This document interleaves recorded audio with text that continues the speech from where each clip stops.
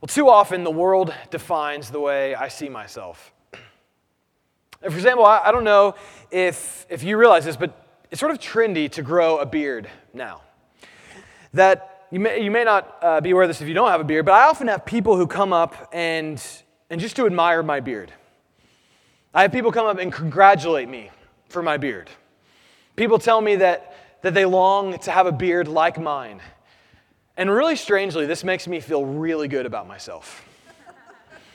Right? The world sort of sets the standards, tells you what's valuable, and then we're supposed to follow suit. And before you judge me, you do it too, right? It's why you care so much about the clothes you wear, how your house looks, the car you drive, how much money you make. Right? The world sets the agenda that determines what's valuable, and we follow suit. And there's one way that this world demands we conform to what is valuable, that stands above the rest. It's romance or relationship, marriage. That if I was to tell you, hey, you can have a full, rich, good, complete life and never get married, never have sex, never even have a relationship, never have a partner, my guess is many of you would think that I'm crazy. Or that's not true. That this world says you need those things in order to be complete or whole. And for some reason, that's obviously true, right? We think of our own marriages or our own relationships, and we see the value they add to our life, and we say, of course, those are good things. Or maybe you're single now, you're longing for that relationship, and you say, if I had that, Tim, I long for that. Those are good longings. And I'm not here to say that romance relationships are bad. They are good things. But what I want to say is they're not ultimate things. You don't need them to be whole. You don't need them to be complete. You don't need them for a rich, good, full life. And yet the reality is our world sets a very different value when it comes to that. Now just think of the show The Bachelor. Right? The whole underlying premise of the show is that you need to find true love or else you're not complete. That something's wrong with you. And no matter what you think of the show, it's interesting. You can't deny that. Because this guy and all the women that are chasing after him, they're not just seeking a relationship, they're trying to be complete, made whole, to fix what's wrong with them. And there's a lot wrong with them, if you've ever seen the show. Right? It's fascinating. As we live in a world that says you need romance, you need sex, you need marriage, you need a partner to have a rich, good, full life. Or else you're incomplete. But friends, the world as we see it is on its way out. That's Paul's whole point in 1 Corinthians 7. And it's why Paul sees singleness and relationship much differently than you or I. Then the passage we just heard Andrew read, Paul is a pastor writing to a church he helped found and plant. And he's writing to people who were married, to people who were single, to people who were widowed, some who were divorced, some whose spouse had left them. And Paul, above all, says singleness is good. He sees singleness as a gift.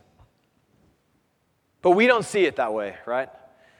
But so many of us, the way we think, the only way to be truly happy, truly complete, or that you can't be truly happy or truly complete without a partner, a marriage, or romance.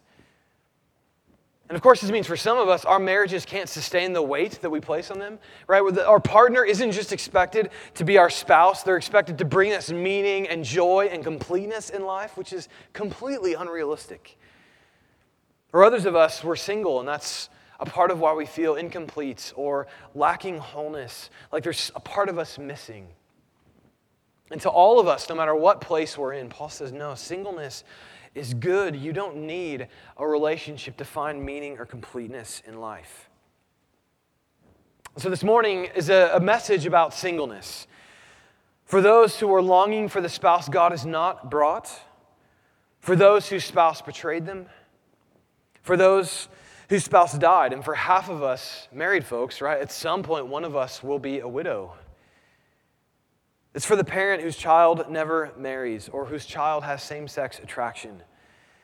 For any of us, this message is for all of us who think we need romance, relationship, sex to be complete or whole or have a truly rich life. That to all of us, Paul would say, you may feel that way, but The way you feel that is because of this world. And the world as you see it, it's on its way out. Which means we should look at singleness fundamentally differently than the rest of the world. And Paul says singleness, it's good, it's a gift, but it's only a good gift because of Jesus and his church. And so let's look at 1 Corinthians 7 under those three headings, starting with Paul says singleness is good.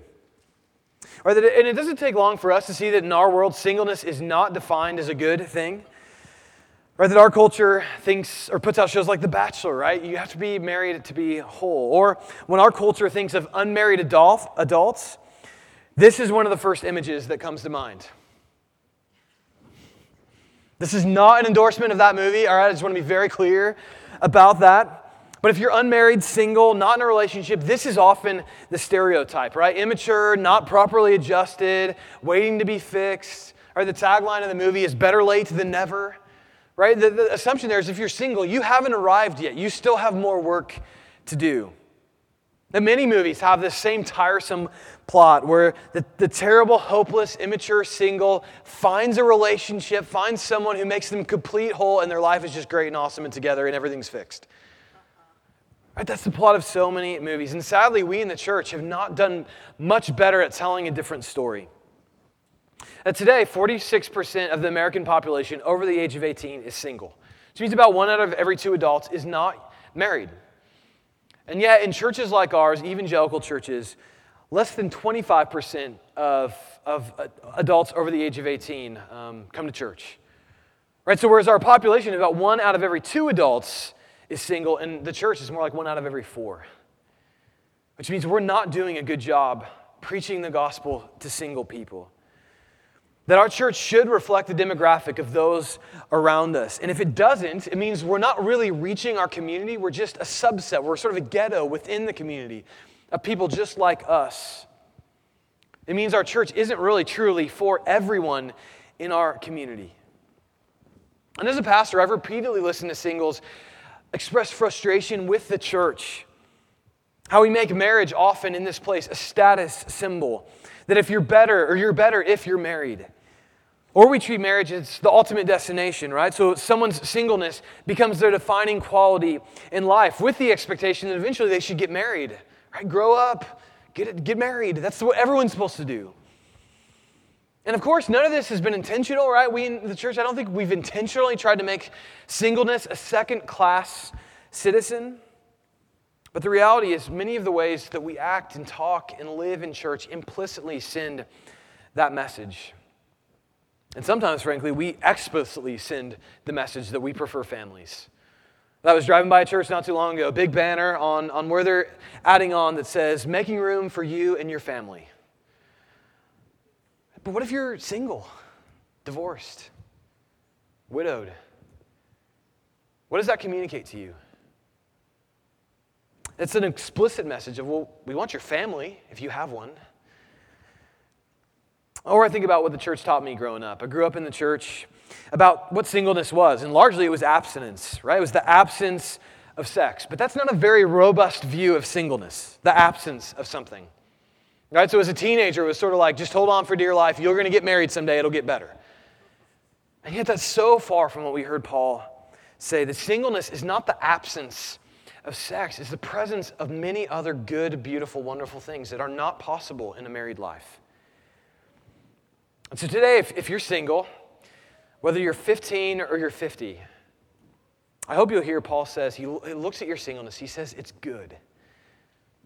And we want to be a church that's a home for people who are single. We do not want to privilege families or marriage here as a church. We need a robust view of what singleness is. And Paul lays it out, or begins to at least, in verse 25 here in chapter 7. Here's what Paul says about as he leans into this conversation. And now concerning the betrothed, I have no command from the Lord, but I give my judgment as one who by the Lord's mercy is trustworthy. I think that in view of the present distress, it is good for a person to remain as he is. Are you bound to a wife? Do not seek to be free. Are you free from a wife? Do not seek a wife. But if you do marry, you've not sinned. And if a betrothed woman marries, she has not sinned. Yet those who marry will have worldly troubles, and I would spare you that. Now, there is a lot going on here, and we don't have time to unpack every question that's in this passage. But let's start with just, what does betrothed mean? Who's Paul talking about? We don't use that word. Who talks like that? Right? I think that the main people Paul is addressing here are Christians in this church in Corinth who are engaged. That's what it meant to be betrothed. Paul's primary audience are couples who are engaged and debating whether or not to actually go through and get married. Because if you remember a few weeks back, there was a large population in this church that said all sex is bad, right? And marriage is bad, and even if you're married, you shouldn't have sex because that makes you a worse Christian than celibate, the celibate lifestyle. Isn't it interesting? If you lived 2,000 years ago and you were single, you would have been the one in charge, the one with a higher status. Today, we've just flipped it. And so Paul writes to these Christians saying, no, they're wrong. You shouldn't be single because sex is bad. That's not a good reason to be single. But yet, Paul says, yeah, I would say singleness is good. And even I would argue Paul has a preference towards singleness here for the Corinthians in this moment. And he gives two reasons why that is. But before we press into those reasons, this should first at least surprise us that Paul would prefer singleness. Right? Paul was a Jewish male, and if you think our culture puts an unexpected pressure of marriage and kids, Jewish culture did way more than we do in our world. And yet Paul, as a single guy himself, writing this letter, breaks trends with his culture and says, no, there's a new way of seeing life and seeing singleness, and singleness is good. So Paul's breaking with his own tradition here in some ways. And so he gives two reasons why he prefers singleness. And the first one is in verse 26, where he says, because of this present distress, it's good for a person to remain as he is. And the question being, well, what's this present distress? What's Paul pointing at here that would lead him to say singleness is actually a really good option? Well, elsewhere, this word distress is used to refer to suffering Christians could expect because you follow Jesus. But throughout the New Testament, there's this assumption that the church will continue to undergo suffering until Jesus comes back. That until our final redemption at the coming of Christ, the church will be a place of suffering. That if you're a Christian, you're going to suffer.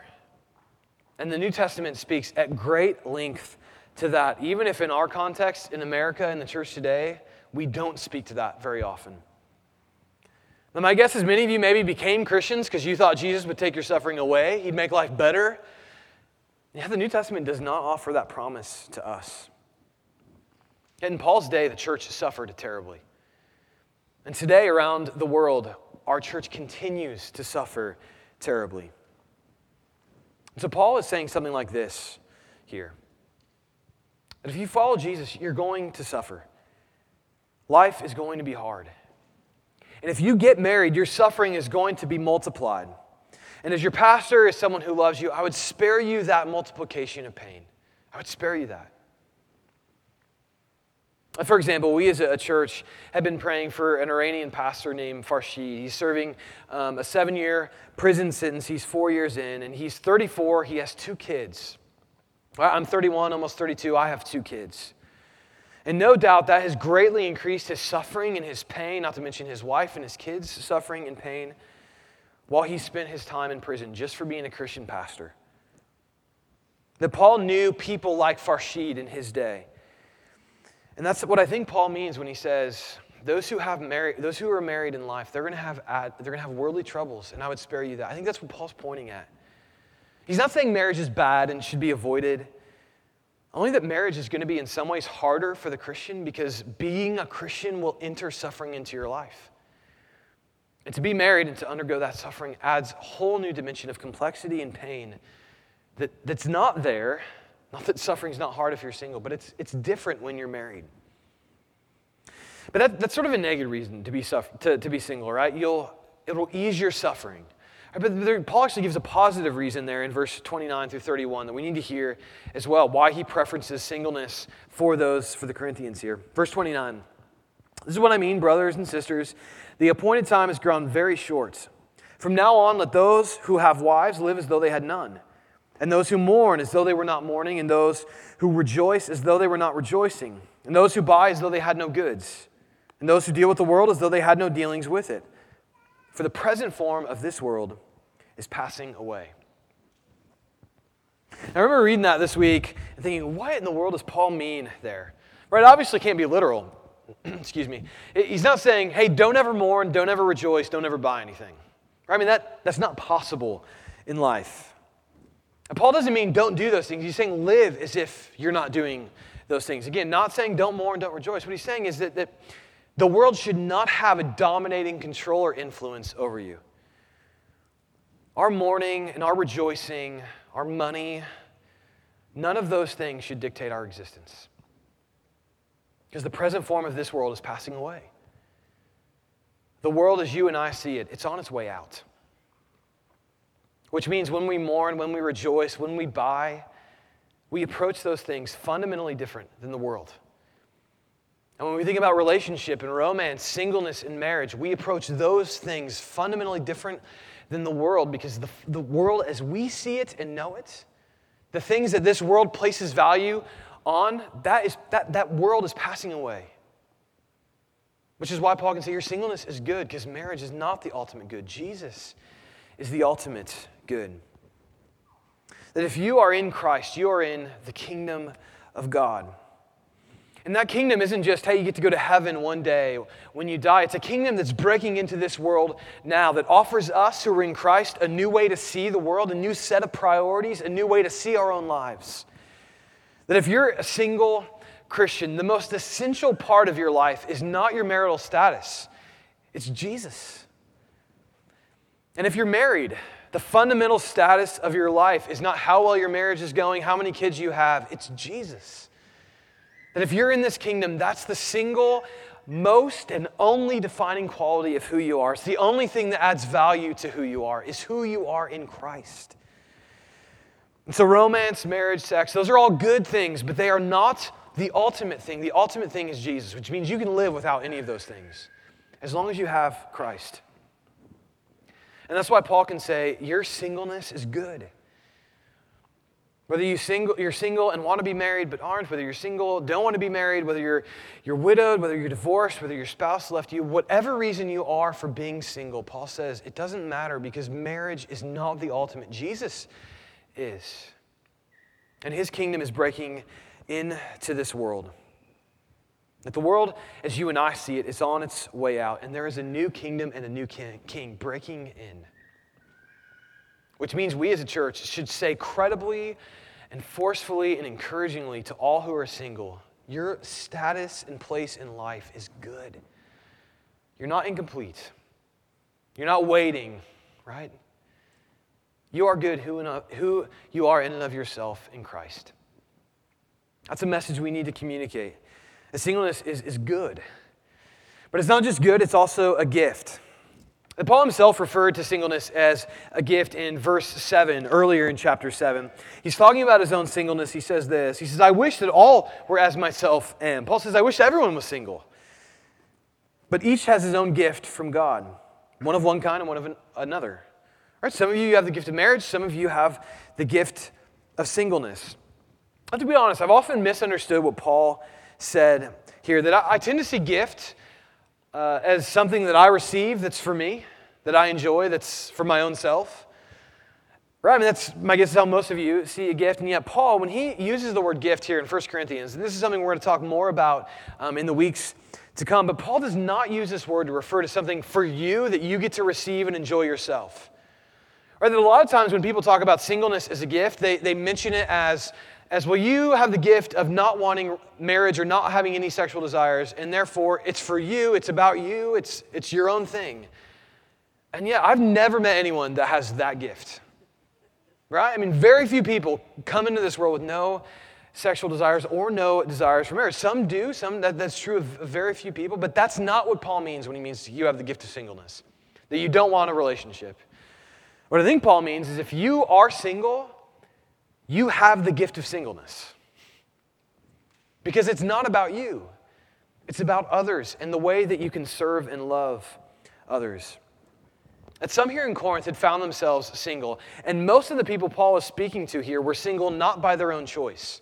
They were widowed. So their spouse had walked out on them. They wanted to be married but weren't. Or they were engaged to be married but the other partner didn't want to marry them now. They were single not by their own choice. And yet Paul still says singleness is your gift. So Paul spells out, I think, a little bit of what he means by this. The singleness, it's a gift for others in verses 33 and 34. Here's what he says. He says, "But the married man is anxious about worldly things, how to please his wife, and his interests are divided. And the unmarried or betrothed woman is anxious about the things of the Lord, how to be holy in body and spirit. But the married woman is anxious about worldly things, how to please her husband." Now, what Paul is not saying here is, if you're married, your spouse is just going to weigh you down and make you anxious, right? Even if that's true for you. That's not what Paul is saying. He's not saying marriage is a bad thing. It's just going to add to your burdens or the things that frustrate you. I think this is what Paul is getting at. That you and I, if you're a Christian, or really if you're not a Christian either, you're called to do two things. Love God and love others. Right? I mean, it's really simple. Everything your life is about should be about those two things, loving God, loving others. And Jesus said that was the greatest commandment. And yet I often split those two things. Right? My loving of God is when I pray, or it's when I come to church, it's when I worship. That's how I love God. And when I love others, it's like doing acts of kindness or when I call someone to encourage, it's different. And yet, even when Jesus was laying this out, love God, love others, he says the second one is like the first. In other words, the primary way you love God is by loving others. And yet for me, being married, my loving of God and others has already been preset and predetermined. Right? I have a spouse, I have 2 young boys. Who I love and how I love God has already been greatly predetermined for me. And I made that choice, right? I mean, I entered into that. It's a gift to me. But I am very limited in the way that I'm able to love others. And I think that's why Paul sees singleness as a gift, right? He's not saying marriage is bad. It's a good thing. That's where your love is going to go, largely, if you're married. But if you're single, you have far more freedom to love and to engage others. And that's why it's a gift for others, not for yourself. You have the capacity to enter into people's lives in ways no one else can. And so I want to spend the bulk of this morning actually just walking through the way singleness is a gift. If you're single, you're a gift to us as a church, both to encourage those of you who are single, but also for us who are married to know how to pray for and encourage and to walk alongside our single brothers and sisters in Christ. So there are 4 ways I think singleness and single folks are a gift to us as a church. At first, singleness shows us sacrificial love. And I think we often hear about that in the context of marriage, right? The sacrificial love you're called to with your spouse. But the reality is when it comes to sacrifice, couples don't have a corner on that market. We are all called to sacrificial love. Right? It's just that in marriage, the sacrifice is already set. It's predetermined who those people are. But in the single life, your sacrificial love can take on a million different faces. That I read a great book on singleness in prepping for this message called Singled Out. And here the author said this about singleness and sacrificial love. So while the metaphor of marriage gives us insight into the permanent exclusive relationship between God and us, the metaphor of singleness captures a different aspect of this relationship. And that reminds us of God's intense love for everyone and his desire that all will have fellowship with him. Both metaphors are necessary to help reveal the complexities of God's love for us. Right, that if you're single, you have a way to show God's intense love for others that we need in this world and we wouldn't have if everyone was married. And so if you're single, I just encourage you to see this church in this space as a place to offer your sacrificial love. I know that'll be difficult at times, that sometimes simply sticking around for Sunday conversation is difficult as a single and a coupled world. That we married folks are often blind to the fact that we always have someone standing next to us to help quell the awkwardness of will someone come and talk to me. But yet every single who braves this small talk, pressing through conversations that usually require you to explain everything you're not, right? And at the same time enter into the world of the nuclear family, hear about kids and marriage, with precious few questions coming your way about your life. Right, that we married folks have a tendency to talk only about our kids or our marriage and miss the fact that we're more than just spouses or our kids. And often singles are out in those conversations. And friends, if you're single, this is a loving sacrifice you can offer to us as a church, a sacrifice that will make us who are married better Christians. But it's not just showing up or staying after for conversation. It's about entering in, learning the world of Curious George and competitive soccer. Not because you care. Initially, you will not care. But because it's the start. The start of entering in. The start of you being able to show God's intense love for everyone, especially those who are different from you. Now, I love the vision of Eve Tushnet, how she lays out for this. I quoted her a couple weeks ago. She's a same-sex attracted, single Catholic woman, Christian.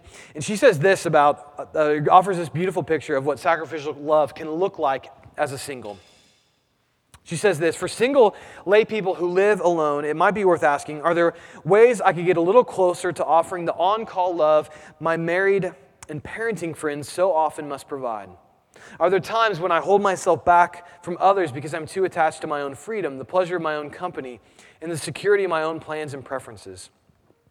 Do I choose ways of helping and giving that are more gratifying to my ego, such as giving advice or selecting presents I know they'll enjoy and praise, but avoid the boring and gross tasks of love like making casseroles and learning to burp infants?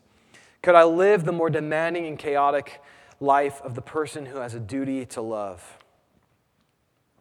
And we are all called to this love, but singles can offer a unique expression of that love for us as a church. And so if you're single, we need that gift for you to show a sacrificial love that's not possible inside the context of a marriage. So singleness reminds us of sacrificial love. It's one way, it's a gift to the church. Second is singleness reminds us our identity is in Jesus alone. Now, Christian singles, in many ways, don't fit in anywhere. Right? Our culture cannot understand or sympathize with a group of people who would choose to remain celibate or not engage in sex outside of the context of marriage, or even just see celibacy or not needing a relationship to be complete as a good way of life. It's completely countercultural. And in the church, even worse, right? Single people can sometimes feel isolated, surrounded by families and kids. And even if that's what you long for or if it's not, this can be a place of reminder of pain some days. That even on the days when we aren't hanging big banners saying we want your family, we're still sending implicit messages that we privilege marriage and kids. But in a world that constantly feeds us lies, that says you need romance, relationships, sex to have a rich, full life. Your life, if you're single, is a testimony that the world as we know it is on its way out. That the only ultimate is Jesus. That the only ultimate is a God who loves you and who knows you. And you can say that with the credibility as a single person that this world needs. And let me just especially encourage you, if you're a teenager, this is an amazing space for you to be different than the kids around you. I mean, I remember in high school, everyone was dating everyone, and if you had a boyfriend or a girlfriend, you were someone or you weren't someone. And to not live into that, but to truly live out the fact that if you're in Christ, that's the one ultimate you need in life, you will be utterly different than all your friends, and I'm not saying that's easy. I'm just saying that's one space you can live into that would be hugely refreshing and good news for your friends who are crushed by the reality of this thought that we need a girlfriend and boyfriend to be whole or complete. That the gift of singleness is a powerful reminder to us that our identity rests in Jesus and Jesus alone. We belong to Him. So if you're single, you can demonstrate that in a unique and powerful way. So singleness, it's a gift because you can show a sacrificial love, because you remind us our identity is only in Jesus, and thirdly, because singleness is a reminder of our call to friendship. In his book, Bowling Alone, Robert Putnam points out that we live in a culture now that has fewer and fewer friendships. And he sort of goes about this in two ways. One is that between 1980 and 1993, the number of bowlers increased by 10%. Yes, bowling, I know it's not a super popular thing. I'm not saying I like to bowl, but he said more people started bowling by 10%, and yet the leagues of bowlers dropped by 40%. And he said it was a telltale sign of the culture that we're disengaging from clubs and community and going to the bowling alley alone. That's one metaphor he uses. The other is of our own homes. That, for example, the house that my grandma grew up in had a front porch that went out to the sidewalk, that was close to the sidewalk, so you could see people walking by and you could know your neighbors and greet one another. But my wife and I were moving into a house today that was built 20 years ago. It's got an amazing back deck away from people, right? A front door way off the sidewalk and even kind of closed off a little bit from the side back. So the message is clear. Do not come into my house.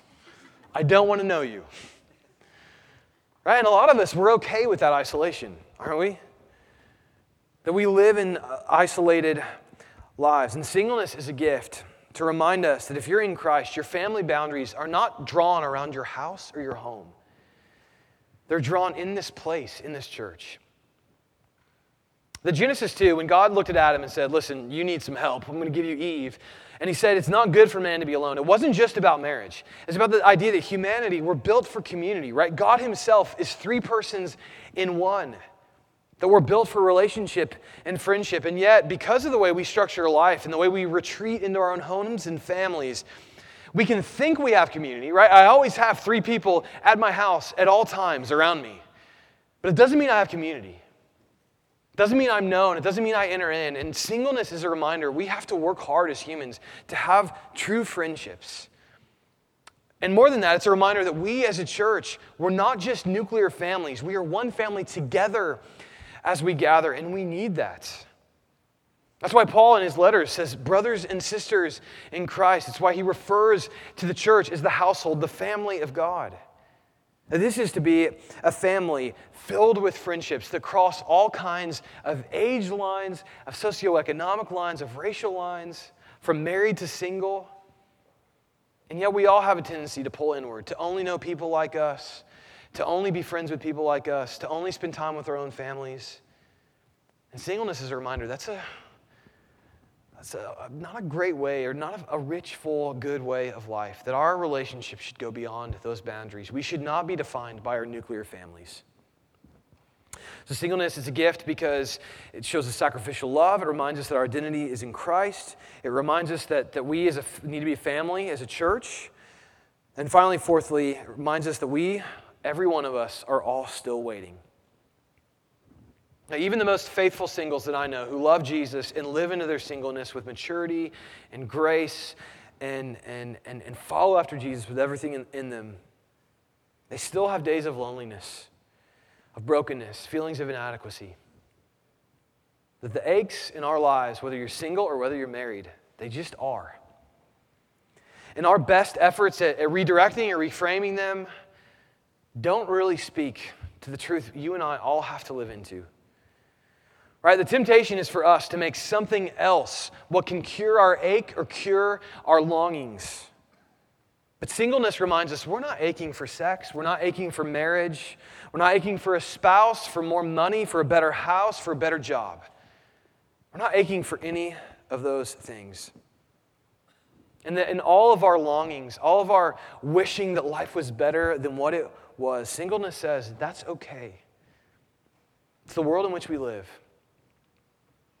Henry Nouwen, a Christian, said this about this longing we all experience, who himself was a single man. He said, when we're impatient, we want to give up our loneliness and try to overcome the separation and incompleteness we feel, we easily relate to our human world with devastating expectations. We ignore what we already know with a deep-seated intuitive knowledge that no love or friendship, no intimate embrace or tender kiss, no community, commune or collective, no man or woman will ever be able to satisfy our desire to be released from our lonely condition. The Nouwen is saying something close to what the Apostle Paul says in Romans 8. That Paul is talking about salvation. It's one of the best chapters in all the Bible of what it means to be saved and to be in Christ. And yet there's this moment when he talks about what it means to be saved. And he says this. He says, for in this hope we were saved. Now hope that is seen is not hope. For who hopes what he sees? But if we hope for what we do not see, we wait for it with patience. And singleness speaks to the fact we're all waiting with patience. That there will always be a remnant of loneliness in this life for all of us. Because every one of us were ultimately built and made for a relationship with God. Until that's put right, until that's put back together the way it's meant to be, no human relationship or longing will ever fill that break. That only Christ is our ultimate good. And if you're single, you can speak to that and live that out in a way that reminds us This is not our home. That the world as you and I see it is on its way out. And we're waiting for that process to be finished. And so singleness is a gift to us as a church. It may not always feel like a gift. In fact, it won't always feel like a gift. But it is. And we who are married need to encourage and pray for and lift up our single brothers and sisters. And our single brothers and sisters need to be the gift to us that we need as a church. So singleness is good. Singleness is a gift. But it's only a good gift because of Jesus and his church. As someone who's given his life, sort of as many of you are, to help start this new church, one of my prayers is that we would be a family for everyone. For everyone. For old and young. For single and married. For those who have their lives together, for those who don't. And in a world where families often isolate themselves and don't have others into their homes very often, we're in a world where singles often feel on the outside of a coupled world. I pray this would be a place of family where we would truly known and be known. That the only way singleness can truly be a good gift is if this place is the family we're called and meant to be as Christians. Now granted, I'm not saying you need to be really close friends with everyone in this room. I'm not saying we all need to go out, buy our matching t-shirts and huddle and sing Kumbaya. I'm not saying that, right? I mean, that's not realistic. And yet there should be people in this room whom you're not related to biologically that you should see as family and as you can count on no matter what happens. Now, I would just ask, do you have close personal friends who are single, not married, who speak into your kids' lives if you have kids? Do you have close personal friends outside your own family? Are you friends with people who are different from you, whether it's socioeconomic, race, marital status? Do you have people in your life that are different than you speaking into your life? Now, that's what family is, right? You don't choose those people. They just get thrown on you, and then you got to make it work. And that's the church, right? People come in, and we don't get to pick and choose who comes in and who doesn't. We welcome everyone who comes in. And as we come into Christ, we create a family. And it's messy, it's complicated, it's difficult. And I know you're thinking, well, how do we do that? Well, let me just give you 3 simple next steps for how we can create this new church, this space, into not just a place we come on Sunday mornings, but truly a family. 3 thoughts. 1, and these all come from Eve Tushin, again, single Christian woman who just is really thoughtful and good here. So 3 thoughts, next steps of how we can create this space into a family. First, don't be pushy, but don't be shy. Right? You'll never have a depth of relationships by hoping in silence, which means you have to risk rejection in order to find friends. Now, I love the way Eve puts this. She says you should throw handfuls of glitter into the void. All right, that doesn't speak to me as a guy, but it's a good image, kind of. Right? It's weird, but what she's saying is just invite people over to coffee, to lunch, to get to know them. And who cares if they say no? Right? One of the difficulties of church is we all long for community, but if you just show up and hope it happens, it's not going to happen. You have to not be pushy, but not be shy. Invite. Reach out, especially to people who are different from you. Especially to people who are single as well, right? Work harder at including them, because in a coupled world, they're often the first people left out. Let's sit by them in church, right? Find new people to have lunch with. Just don't be pushy, don't be shy. That's one. Second kind of practical thought is apologize and forgive a lot. As my friend Nathan Miller at our Olathe campus likes to say, people are the worst. And we are all people, right? Which means we're going to screw up with other people, do lots of wrong things to them, and they're going to do lots of wrong things to us. And that's why we need to apologize and forgive a lot. Because if we don't do that, then we'll never get past that place. You'll never stick it out when it's tough. And you'll never get the lasting trust that comes from looking that other person in the face and knowing they will forgive you of anything because they already have. So let's apologize and forgive a lot here. So don't be pushy, don't be shy, apologize, forgive a lot. Thirdly, put it on the calendar. All right, look at your calendar. Is there a space that you can say, that's where my church becomes my family? Wesley Hill, a guy I've quoted a lot over the last couple weeks, points out that as a single guy, his post-college friendships with others have only come from frequent and planned interactions with others. Right? He has a family. He goes, every Wednesday night, he goes has dinner at their house. So that's the only way we become friends is to put it on the calendar. Right? Which means whoever you are, whether you're married or single, you need to have space you're carving out to invite others into your life, whatever that looks like for you, so that this place becomes family. Right? But that's the only way it happens is to put it on the calendar, for it to be frequent and for it to be planned. And I know you're all thinking, but my calendar's already too full. I already have too many things going on. And the reality is, it's true for all of us. Singles are way too busy. Married people are way too busy. We're all way too busy. And yet, this place will never become a family unless those frequent and planned interactions become a part of our rhythm, putting it on the calendar, protecting it, leaving it there, whatever that looks like for you and your life. But remember, as we Christians interact, as people come into your home or as you meet people, we never meet each other as guests. Right? It's always, we're family. That's why Paul says brothers and sisters in Christ, right? That's why we should think of one another not as guests in each other's homes, not as guests meeting one another, but as family. Because we as a church, we are, for better or worse, a family. The brothers and sisters who have turned our lives over to Jesus, the ultimate good in life. Which means you can be single and have a rich, good, and full life in Christ.